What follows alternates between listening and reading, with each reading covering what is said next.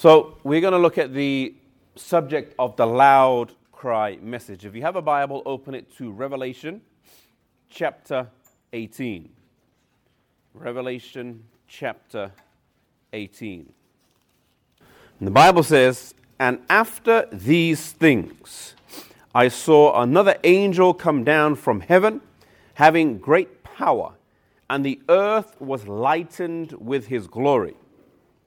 And he cried mightily with a strong voice, saying, Babylon the Great is fallen, and is become the habitation of devils, and the hold of every foul spirit, and the cage of every unclean and hateful bird."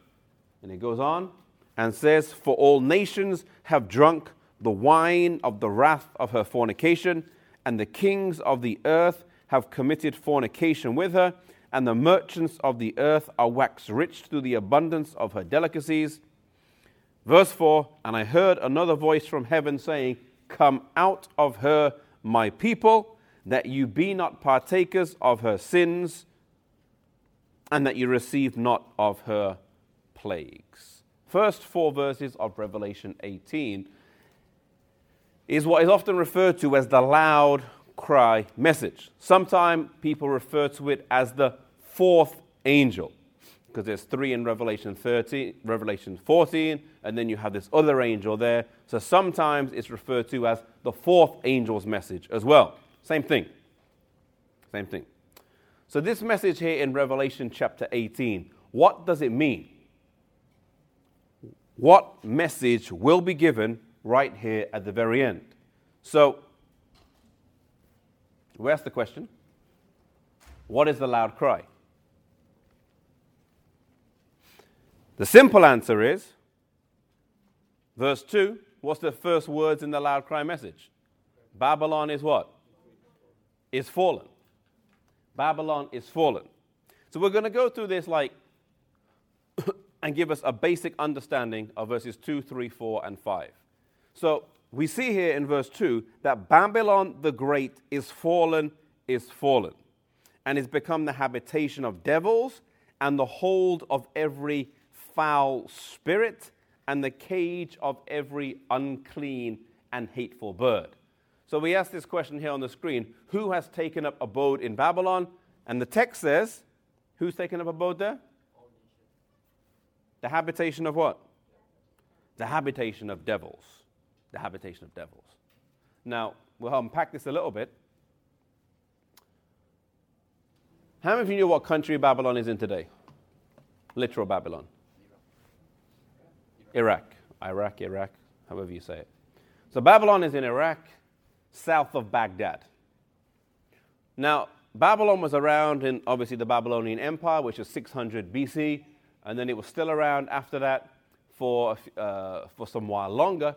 But Babylon was destroyed as a city, as a literal city. The Persians conquered the city of Babylon, and later on it was destroyed, and it has not been inhabited since. In Isaiah, the prophecy was that Babylon would be destroyed and would never be rebuilt again, which to this day is still fulfilled. Saddam Hussein, with all the money and strength and power that he had as the dictator of Iraq, tried to rebuild the city of Babylon. He even had his bricks with a similar imprint to what Nebuchadnezzar had. You know, Nebuchadnezzar's bricks all had an imprint, or most of them, which said, I, Nebuchadnezzar, ruler of the world, da-da-da-da-da-da. Saddam Hussein did a similar thing with his own bricks, about how he was a great leader, ruler, etc. And even with all his might and money, as dictator of the country, he wasn't able to rebuild Babylon. It still is ruins today. He may patched up a few walls, but he never rebuilt the city. Why? Well, you see, literal Babylon was prophesied that it would become destroyed, and it was prophesied within the prophecy that it would become the habitation of wild animals, not humans. Animals would live there. Now, spiritual Babylon has also fallen and has become the habitation of devils, spirits, unclean and hateful birds. Okay? Spiritual Babylon has also fallen. Now, Satan and his angels I believe Satan and his angels are the spirits today that live in modern Babylon. Now, Revelation 18 verse 2. Notice the text there. Revelation 18 verse 2, as we read. It said, Babylon the Great is fallen, and is become the habitation of devils and the hold of every foul what? Every foul spirit. And the cage of unclean and hateful birds. I believe what this text is pointing out is that within Babylon, and Babylon is, Babylon means confusion. Within Babylon, which is a word for spiritual confusion, Catholicism, and apostate Protestantism. And when we say apostate Protestantism, we're referring to Protestants that are not living up to their name, which is to protest, and have fallen away, which is basically all of Protestantism today. So you've got Catholicism, Protestantism, or apostate Protestantism, which are not living up to their creed, saying that they, follow Jesus and the Bible. Spiritualism is filling up the churches today. Protestant and Catholic across the board. And so part of the loud cry message is identifying that taking place and seeing that it's taking place. Babylon has become the hold of every foul spirit. Now, the loud cry message, part of it, a key component of the loud cry message, is to declare the truth on spiritualism. Now, at the root of spiritualism is a misunderstanding of this key doctrine, the state of the dead. Let me ask you, rhetorical question, I'm not asking for a response, but can you today tell me where the dead go when they die? You may say, yeah, they go to sleep. Can you give me 10 Bible texts off the top of your head?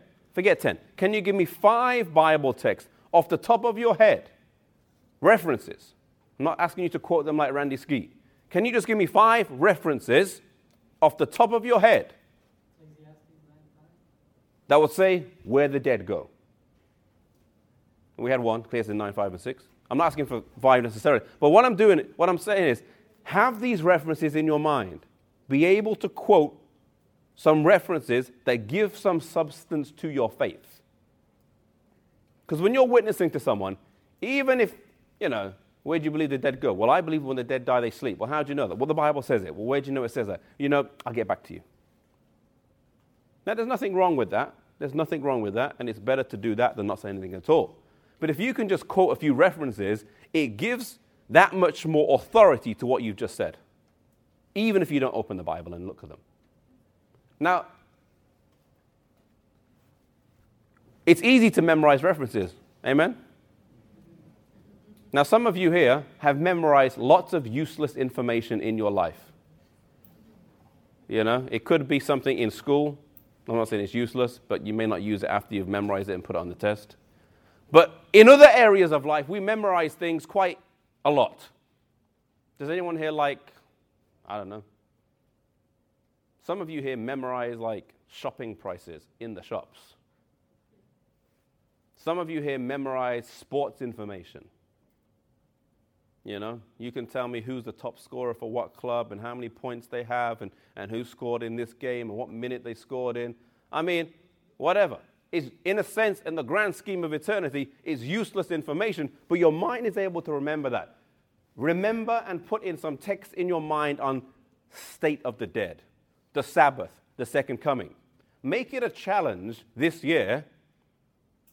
Write down 7 key beliefs that we as an Adventist church believe. Sabbath, second coming, state of the dead, sanctuary, scriptures, salvation, the state of the dead,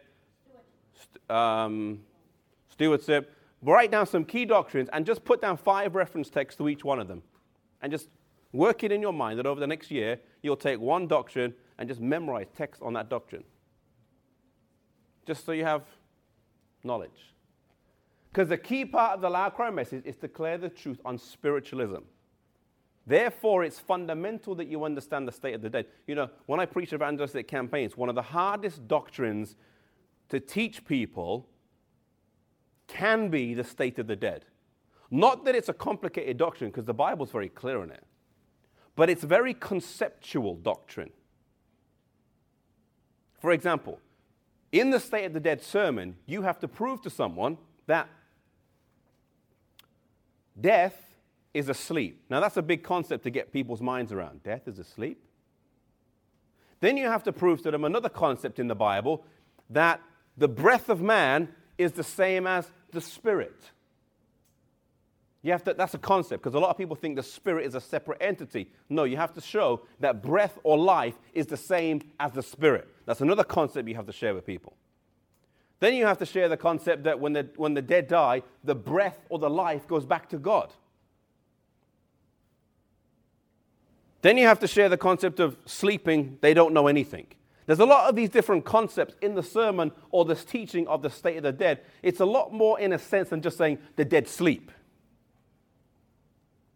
So it's an important one to get your head around, to really kind of look at Genesis 2:7, Ecclesiastes 9, Ecclesiastes 12, and get an understanding as to what you believe on this key doctrine of the state of the dead.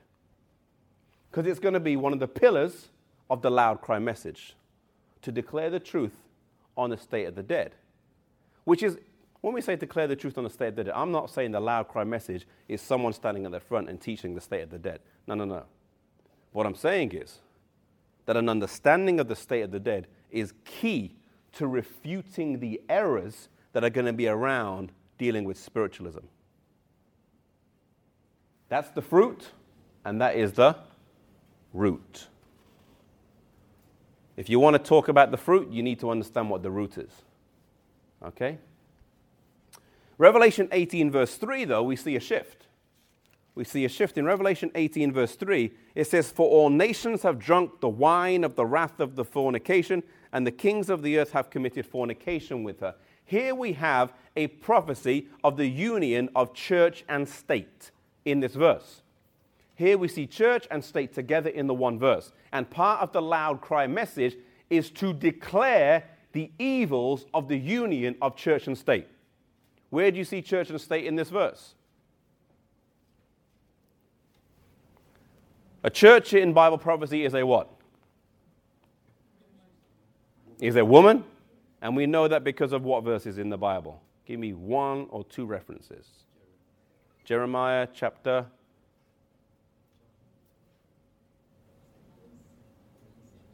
6 and verse 2. Jeremiah 6 verse 2 is one of them. And then we also have 2 Corinthians 11 verse 2, I believe it is. And then you have Ephesians 5. Those are three of the best ones. So a woman represents a church in Bible prophecy. Now notice Revelation 18 verse 3. "For all nations have drunk the wine of the wrath of" whose? Her fornication. "And the kings of the earth have committed fornication with her." Now, king is a what term? It's a state or civil term. King is a state or civil term. Her would be a woman. Therefore, you have a king, a state, committing fornication, which is illicit union, with a woman. It's a union, a bad union, of the church, the king, and the church, the woman, and the state, the king. So the loud cry message in verse 2 is talking about spiritualism. In verse 3 is talking about the church and the state. "The nations have drunk the wine of the wrath of her fornication." So it's exposing the evils of the union of church and state. You know, whenever church and state unite, whenever church and state unite on this earth, it is never a good outcome for the church or for the state. Never. In history, the highlighted version of church and state uniting would be the Catholic inquisitions, where the church and the state are united as one and they're persecuting anyone who doesn't believe. But even when church and state unite today, it always weakens one or the other. You know, the church in Europe, the Christian church in Europe, is largely dead. Average church attendance is 4 or 5% per country in Europe, generally. And of those 4 or 5%, about 80% are over the age of 80. But the thing about the church in Europe is every country in Europe, for the most part, almost every country, has an official state church. Church of England, Lutheran Church in Germany, Lutheran Church in Sweden and Norway, and so on. Official state churches. But by having it as an official state church, it weakened the church. America is unique as a country because in the United States of America, they founded the country on the principle that there would be a state without a king and a church without a pope. And there would not be an official American church. There is no official American church or even really religion. In America, you have the greatest right that you can have, and that's the right to be wrong in someone else's eyes. That there is no state church of America. It's not the Baptist church, it's not the Methodist church. There is none. Religious freedom is the foundation of real, true freedom.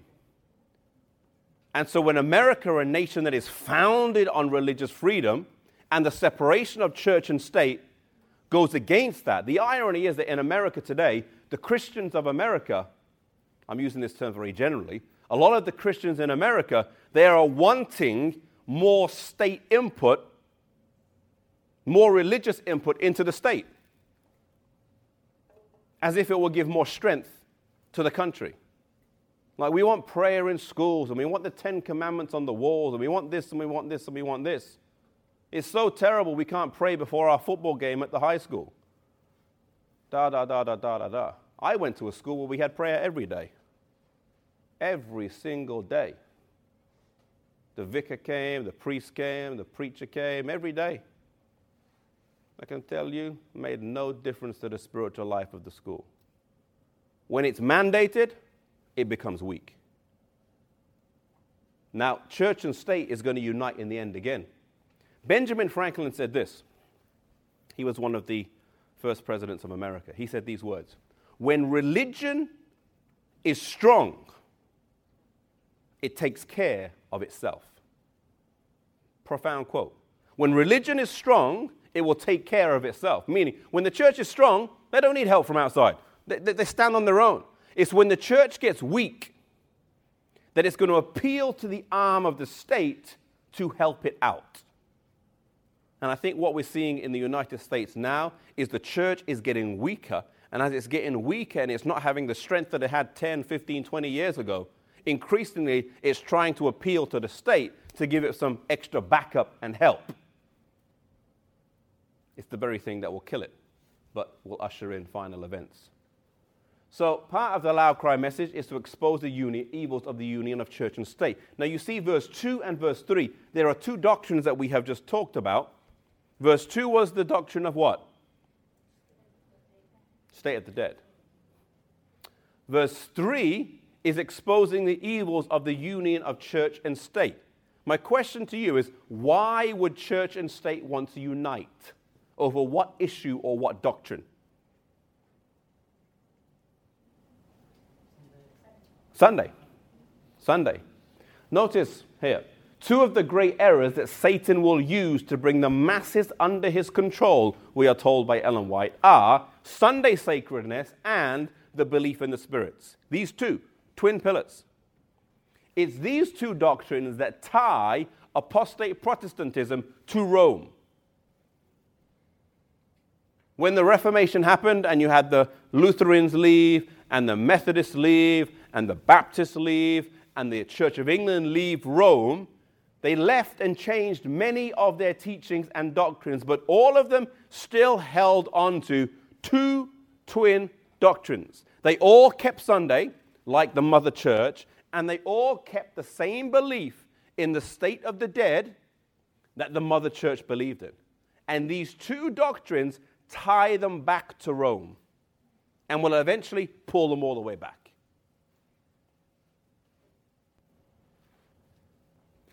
There's a quotation that I sometimes use in my prophecy seminar where it talks about like a little boy who's run away from home but still keeps in his back pocket a picture of his mother or a lock of her hair. It's like the churches. They've run away from Rome, like a little boy running away from their mom, but they've still got the picture in the pocket.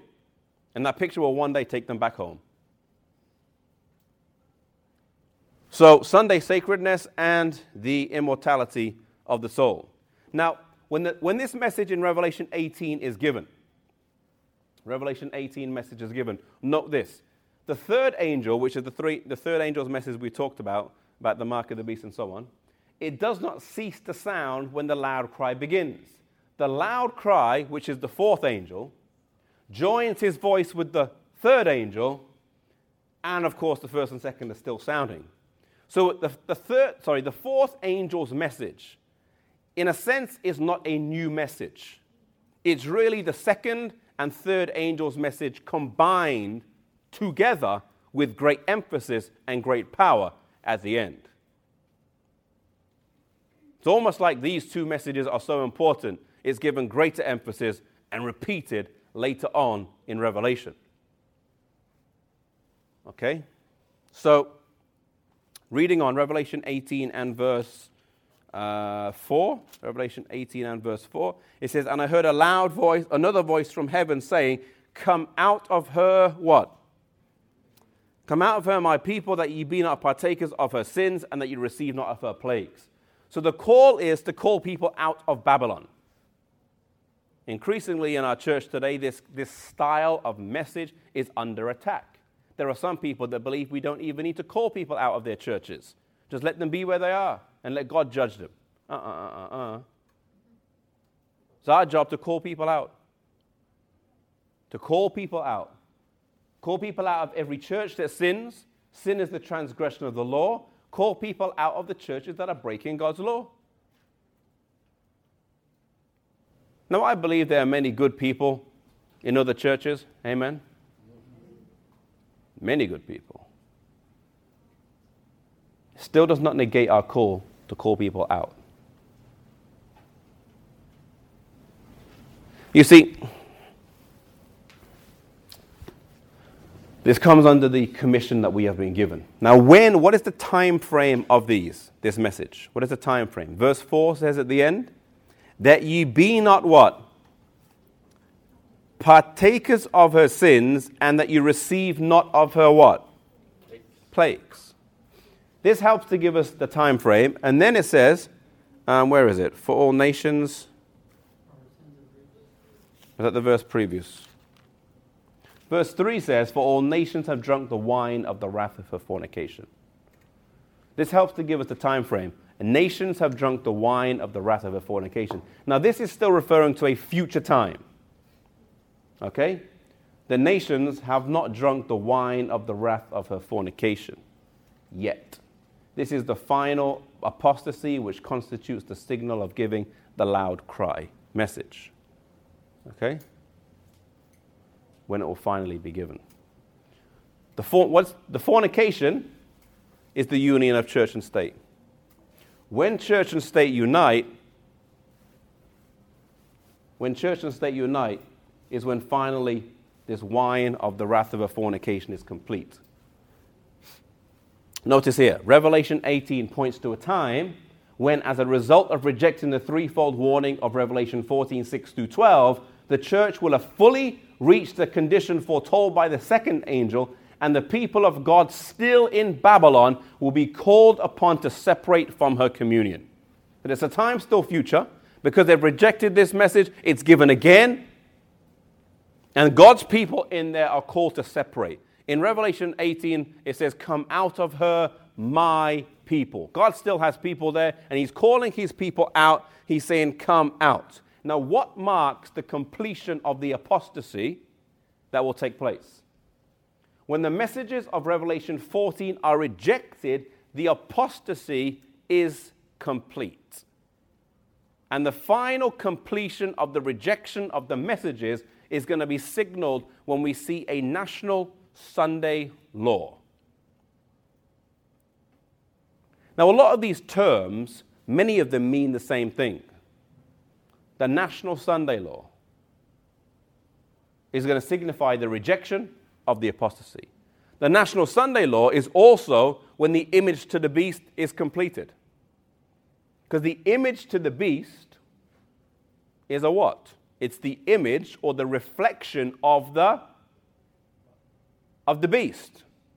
And the beast is the Roman Catholic Church, which is the epitome of the union of church and state. So when we have a replication of church and state, not the replication of church and state like in England where the queen is the head of the church and the queen is the head of the state. No. The replication of church and state that produces religious law, then that apostasy is complete. When would the loud cry cease to be given? The loud cry would cease to be given when probation closes. Why? There's no point preaching it if probation is closed. Okay? The close of probation. So, verse 4, notice here, what falls on Babylon as a result of rejecting the plagues, of rejecting the message? The plagues fall. The plagues fall.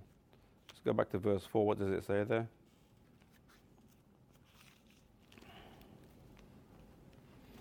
It says, come out of her, my people, that you be not partakers of her sins, and that you receive not of her plagues. See, the plagues don't fall until probation closes. The plagues are held in check until the people can be called out. Amen? God is not going to pour his wrath until his people are called out. Therefore, this is like the last message of mercy to the world prior to God pouring his wrath out. And the wrath of God, the seven last plagues, the seven last plagues is the wrath of God which is poured out, the Bible says in Revelation 14, without mixture. You know, every other time God has poured his wrath out on this world, he has always mingled his wrath with mercy. For example, God says in Genesis chapter 6, 7, he says, I am going to destroy the earth by flood. That's wrath. But if you get on the boat, you'll live. Or he says, Sodom and Gomorrah. This is a better example. He says, I'm going to destroy Sodom and Gomorrah by fire. But, he says, if I find 50 or it eventually goes down to 10 righteous men in the city, I'll save everybody. That's the wrath mingled with mercy. But here he says, I'm going to pour out the plagues on the world, those who have the mark of the beast, without mixture. So the seven last plagues, they are not it's not something to just be like, big deal. We're going to look into the seven last plagues tomorrow when we look at the time of trouble. But the plagues come when probation closes, and they are held in check until people can be called out. Isn't God merciful? Amen? He gives the warning before he gives the punishment. Thank you. Yeah, God never forces anything. He cannot force anything on us. It's against his nature. And so they reject the mercy of God, they receive the plagues. So where does the loud cry message is given, and the question is asked, where does the power to give this message come from? Notice here, the commencement of the time of trouble here mentioned does not refer to the time when the plague shall begin to be poured out, but to a short period just before they are poured out, while Christ is in the sanctuary. At that time, while the work of salvation is closing, trouble will be coming on the earth, the nations will be angry, yet held in check so as not to prevent the work of the third angel. Notice that sentence. Trouble will be coming on the earth, and the nations will be angry, but held in check. Until what? Until the last message can be given. God is merciful on this world, amen? He's holding in check the winds of strife. I mean, what is human nature going to be like when the winds of strife are let loose? When God's Spirit is withdrawn, what would it be like? You know, in England, we had these riots. I don't know if you saw them on the news in 2011. Did any of you see them on the news? Maybe, maybe not. Maybe it doesn't make news here. But we had these riots in England in 2011. What happened was, in North London, a young black man got shot by a police officer, killed. So the people in that neighborhood went on a riot. So this was terrible. Why did you shoot him? Blah, blah, blah, blah, blah. And they had a riot. Now, what happened was this. Now, maybe you could say the people in that neighborhood, their riot was justified. Maybe, okay? You can maybe argue that. Then what happened was this. In South London, the young people there went on a riot. Nothing to do with the guys in North London. And then what happened was, in the city I was living in at the time, in Birmingham and Wolverhampton, the youth went into the city centre and rioted. Then in Manchester, they went into the city centre and it was like mayhem. There's nothing like it. You'll never see anything like it. It was like for 2 days, riots went on in all these cities, and none of these riots were with cause apart from maybe the first one. And so in the city of Birmingham, people just went into the city, smashed up all the shops, robbed stuff, and went home. People were driving from way outside the city, driving in, parking their cars, going, smashing windows, putting their hoods up, robbing stuff, and going home. People were doing it just for fun. Middle-class kids with plenty of money were going to join the riot just for the fun of the riot, as well as people in poverty and so on. And it was like, and then it stopped. It just stopped. And to me, it was almost like a microcosm. It was almost like, I don't know, I'm just interpreting. It was almost like the Spirit of God was withdrawn just for a second. And it was almost like you just got a snapshot. That's human nature with no restraint. Just for 2 days. Just for 2 days. And then after 2 days, things went back to normal. Went back to normal. And it was almost like, that's what it'll be like, only it won't end. Okay? So God held it in check just long enough for the third angel's message, and at that time the latter rain or refreshing from the presence of the Lord will come to give power to the loud voice of the third angel. Why? And prepare the saints to stand in the period when the 7 last plagues shall be poured out. Amen? So there's another reason for the latter rain, to prepare the saints to stand in the period when the 7 last plagues are poured out. So the loud cry and the latter rain are closely related. So if we summarize so far, the loud cry, if we look at the mechanics of it, is talking about Sunday sacredness, the union of church and state. It's also talking about spiritualism. That's kind of the essence of it. Declaring that and warning people against receiving the plagues and calling them out. But the loud cry is closely related with the latter rain. The loud cry is the effect of receiving the latter rain. One of the purposes of receiving the latter rain is that the saints may have the power to give the loud cry. The loud cry is the message. The power to give it comes from the latter rain. The two go hand in hand. You can't separate them. They go together. It's almost like justification and sanctification. You can't really separate them. They're intertwined. Here, the loud cry and the latter rain, they go together. One is the message, one is the power. One is the message, and one is the power. You see, when I think about the message that's gone to all the world, is it just our duty? Sometimes as Adventists we say, what is Jesus waiting for before he comes? Well, Jesus is waiting for us to preach the gospel to every nation, kindred, tongue, and people. True or false? It's a trick question. It's true, but it's also not fully true. Not fully true. He's not just waiting for the gospel to be preached verbally, so to speak. It's almost like sometimes as Adventists we think, okay, look, here's the world, there's 6 million people, everyone has to hear the name of Jesus. Okay, we've got that much. Let's just finish that, and then we're done. Jesus has to come.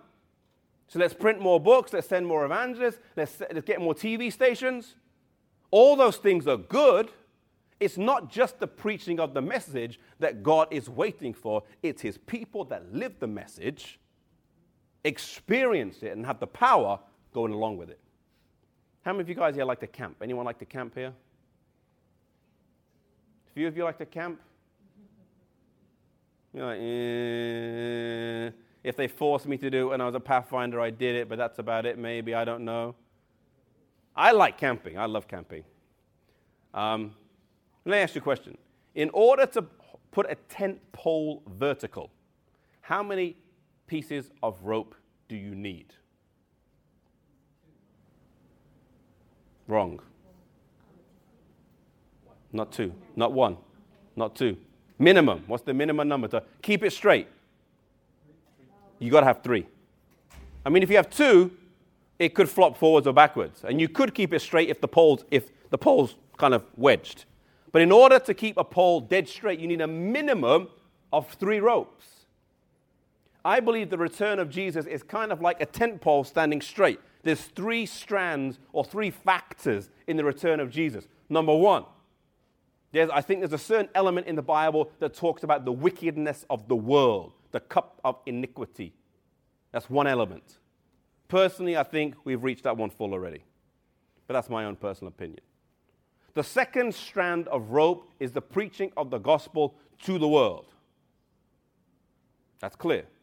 The third strand, or the third rope, is God's people having the character of Christ. Now, we can have the wicked world and we can verbally preach the gospel to the whole world, but if we are not manifesting the character of Christ as early rain, latter rain, Jesus still won't come. He needs a people that are manifesting and demonstrating his character that he can take them home. So the loud cry, yes, there's the mechanics of the message. Okay, state of the dead, church of state, da. But it's a lot more than that. Because the reality is, even today, we may be preaching Babylon is fallen. Even today, we may be preaching Revelation 13. But there's a difference. The latter rain power will give this message the power that it needs to complete everything at the end. Now, what is the latter rain? It is the outpouring of the Holy Spirit. Where does this come from? It comes from the most holy place in the heavenly sanctuary, in conjunction with Jesus' closing work. As the sins are blotted out, God pours his Spirit out on man. God pours his Spirit out. See, the latter rain, loud cry, they go hand in hand. What is the result of giving the loud cry? We've looked at some of these points already. We're going over some of them and giving some new ones. The result of giving the loud cry, miracles will be worked, sick will be healed, multitudes will be converted, and the experience of giving the loud cry, of receiving the latter rain and giving the loud cry seals the saints. The sealing will be completed before probation closes. So when the loud cry message is given, when the latter rain is received, people will be doing miracles. They'll be converting multitudes in a day, and also that experience will seal the saints of God. Okay? It will seal them. I'm looking forward to when these things take place. But it's really this thing that is the key when God seals us. Okay?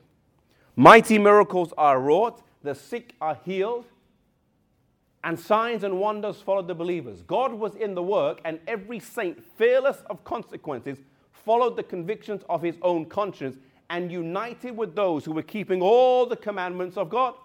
And with power they sounded abroad the third message. I saw this message would close with power and strength far exceeding the midnight cry. So here is talking about what takes place, the mighty miracles. Now, this is not a time for planting of seeds, but it's a time for gathering the results of the harvest. Amen? Gathering the results of the work that has previously taken place. I think we'll see some of the results of the work we do now, then. Notice here, the seeds of truth that are being sown by missionary efforts will then spring up and blossom and bear fruit. Souls will receive the truth who will endure tribulation and praise that they may suffer for Jesus. You know, the reality is when we do evangelism work today, the reality is it can be hard work. Amen? It can be thankless work. And sometimes it can appear to your eyes and mine that there's not much fruit to the work. The promise is given. We know the promise in the Bible. My word will not come back what? Void or empty. Here it backs that up. The seeds of truth being sown by missionary efforts will then spring up and bear fruit. The books that are given out, the great controversies, the steps to Christ, whatever books that have been given out throughout history, there will be a reaping of them at the end. Notice here, the message will be carried not so much by arguments as by the deep conviction of the Spirit of God. The arguments have been presented, the seed has been sown, and now it will spring up and bear fruit. The publications distributed by missionary workers have exerted their influence, yet many whose minds were impressed have been prevented from fully comprehending the truth or yielding obedience. Now the rays of light penetrate everywhere. The truth is seen in its clearness, and the honest children of God sever the bands that have held them. Family connections, church relations are powerless to stay them now. Truth is more precious than all besides. Notwithstanding the agencies combined against the truth, a large number take their stand on the Lord's side. Now, this is one of the quotations that is often used by publishing ministry people to show that the publishing work is the fourth angel, which is partially true but not fully true. You know, sometimes people say the publishing work is the fourth angel. I know where they're coming from, but it's not the correct 100% interpretation of Revelation 18. Amen? But what we do know, as she says here, is that the publications distributed by missionary workers that have been in the homes will then bring forth fruit then. That doesn't mean the publishing work is the fourth angel's message. It means that we will see the results of the publishing work at the time of the loud cry message. That's why don't think it a small thing when you have an opportunity to pass out tracts, when you have an opportunity to pass out pamphlets, when you have an opportunity to pass out books, now. You know, sometimes as a church, we go out into the neighborhood. I don't know if you do that here. You may go out into the neighborhood and say, we're going to knock on every door in this neighborhood, and we're going to give everyone a copy of this book. And maybe you distribute 1,000. Maybe you distribute 10,000. Maybe 2,000.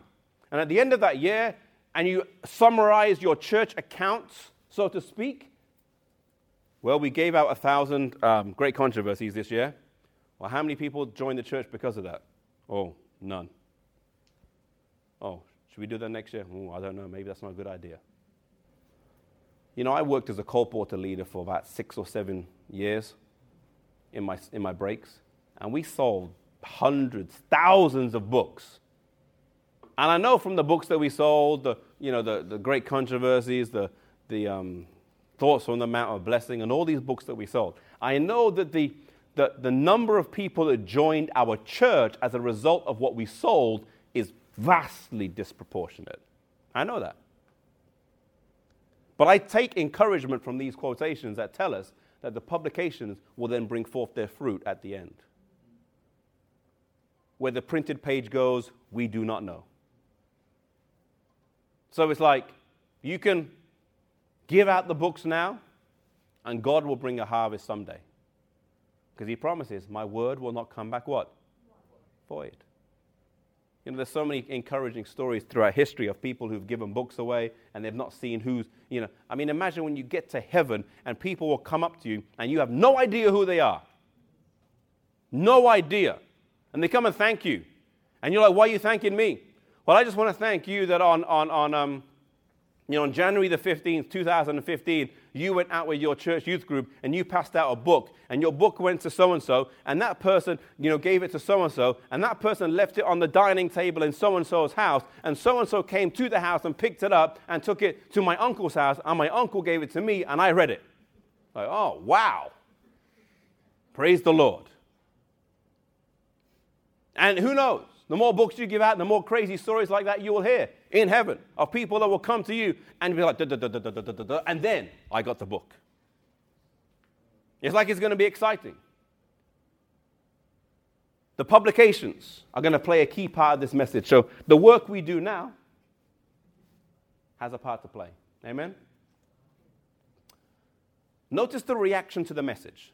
Notice the reaction to the loud cry message in the church. We're going to look at two reactions. One reaction in the church and one reaction outside of the church. The reaction in the church is this. There is to be in the churches a wonderful manifestation of the power of God. But it will not move upon those who will not humble themselves before the Lord and open the door of their heart by confession and repentance. In the manifestation of that power, which lightens the earth with the glory of God, this is the loud cry, latter rain, they only see something which in their blindness they think dangerous, something which will arouse their fears, and they brace themselves to resist it. So they see this and like, we don't know this, we don't recognize it, and they resist it in the church. Don't be that person. Don't be that person.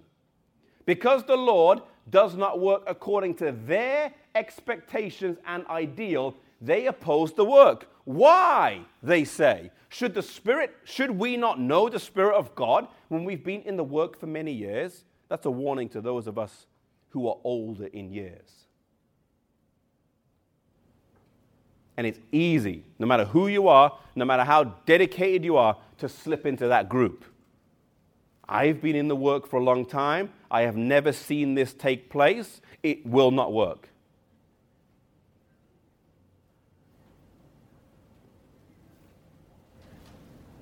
I could tell you a few stories, but I know I'm on audioverse, so I have to be very careful what I say. But I'll be as vague as I can. A certain evangelistic project was wanted to be started by youth in a certain country somewhere in this world. It was presented to the youth. They liked it. It was presented to a wider group. They liked it. It was then presented to the church. And it was spoken down in the church by the retired minister in the church, who's very passionate about evangelism and is a very, very, very good man. There's something about age that we may not like different plans that come. Now, I'm not talking about different philosophies, liberal, conservative. There's something about age that doesn't like new methods, even if they're not wrong methods. And there's something about getting older that we have to ask and pray God to give us flexibility in our age to recognize His Spirit moving in the younger generation. Amen? And here they say, we've been in the work for many years. Because they did not respond to the warnings, the entreaties, or the messages of God, but persistently said, I am rich and increase with good and have need of nothing. So there's a group in the church that say, nope, we don't recognize that spirit, we don't like that spirit, and they brace themselves to resist it. You know, there's a beauty of youth. The beauty of youth is that young people, and now I'm 36, so officially I'm outside the general conference youth category. You know, the youth, according to the GC, is 16 to 35, officially. But there's something about youth, and one of the beauties of young people is young people don't know something can't be done. Amen? The youth don't know it can't be done, partly because they've never tried. So therefore they don't know it doesn't work, so they try it anyway. One of the problems of age, it's a blessing at times, but one of the problems of age is that age says, I've tried that, that doesn't work, and I've tried that, that doesn't work. Now, that's okay when it's wisdom. It's not okay when it's pride, in the sense of it didn't work for me, therefore I don't want it to work for you either. And so youth is a great thing in the sense of ideas, energy, and trying something anyway. Because eventually the mold has to be broken. The mold has to be broken. Notice here, the third angel's message will not be comprehended. The light which will lighten the earth with its glory will be called a false light by those who refuse to walk in its advancing glory.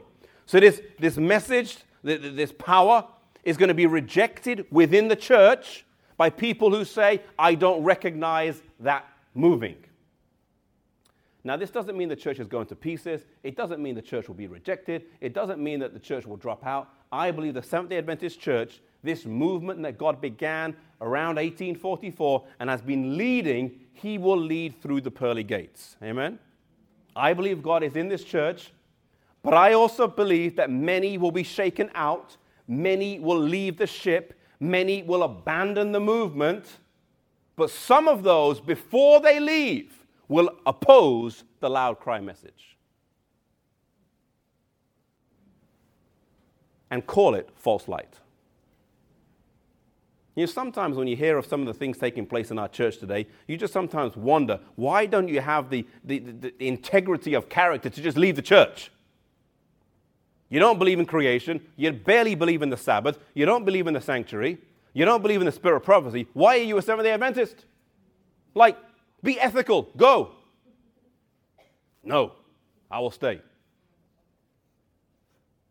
We're told they'll oppose it. Some will oppose it, and some will call the true message false light prior to leaving. Now, what about Babylon? How does Babylon react? Babylon reacts as well. The power attending the message will only madden those who oppose it.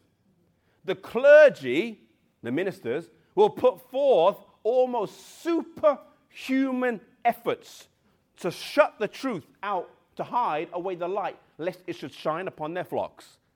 Now, even today, you can see that taking place sometimes, where the clergy block in certain countries. By every means at their command, they will endeavor to suppress the discussion of these vital questions. The church appeals, see what happens here. The church appeals to the strong arm of civil power, and in this work, Papists and Protestants unite. So the message is coming, and the pastors are like, this is bad. So the church unites with the state to block it. As a movement for Sunday enforcement becomes more bold and more decided, the law will be invoked against commandment keepers to try and stop the final message being given.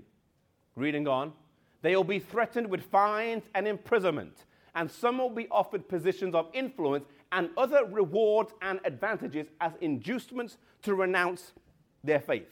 But their steadfast answer is, show us from the word of God our error. Notice what she says. Some are threatened with fine and imprisonment, and others are offered rewards. Satan has been a student of human nature long enough to know that some of us in here, let's be honest, some of us in here, we will stand and refuse no matter what punishment comes our way just because we're stubborn people.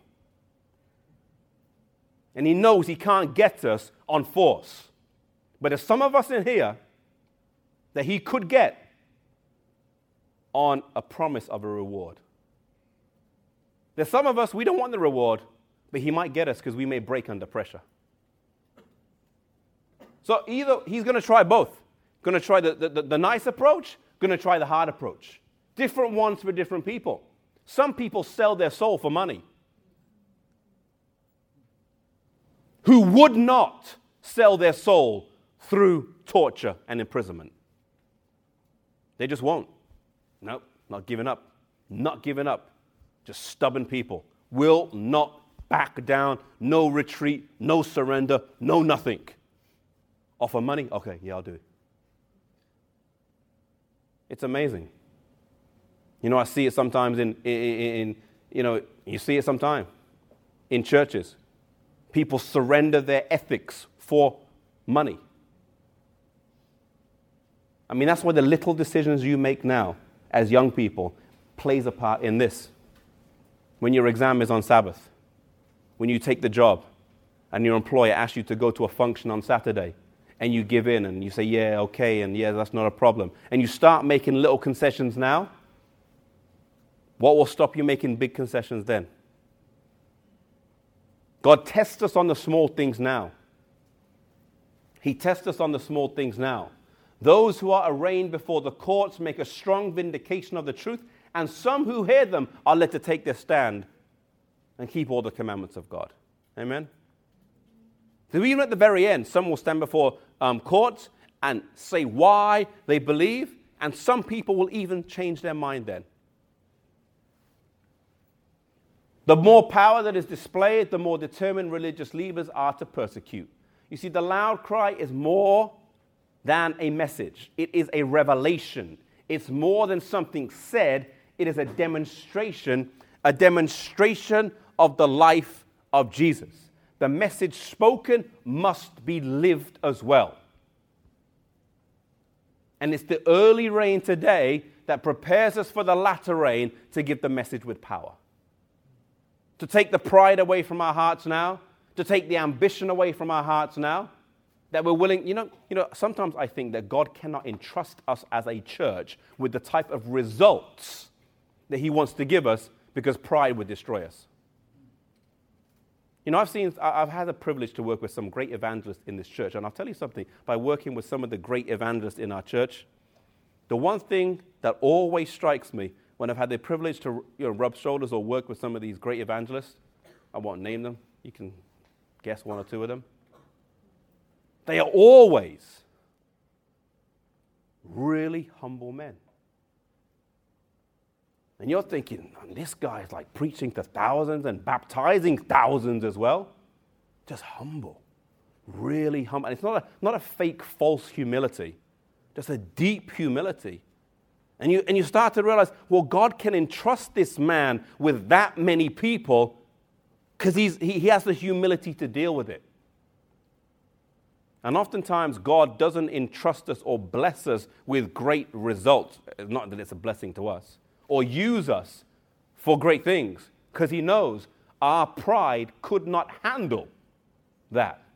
Right now, there's not many of us who have a humility to the degree that we can handle our shadow healing a man when we walk through a hospital. You're like, whoo. You're like Facebooking it, Instagramming it, tweeting it, telling the whole world, check this out. And even if we wouldn't, there might be a false humility. But it's not a real humility. I mean, if we did something like that, God says, no, I can't use this person to do that because using him to do that will destroy him. And so it's almost like I think God is holding back the outpouring of his Spirit, because the reality is, as Laodiceans, we struggle so much with pride, self-sufficiency. We would think we did it ourselves. Maybe. Who knows? I once heard an Adventist talk about, how does it go? I forget. I'm proud to say I'm a humble man. He was like, I'm proud to say I'm humble. And he was joking.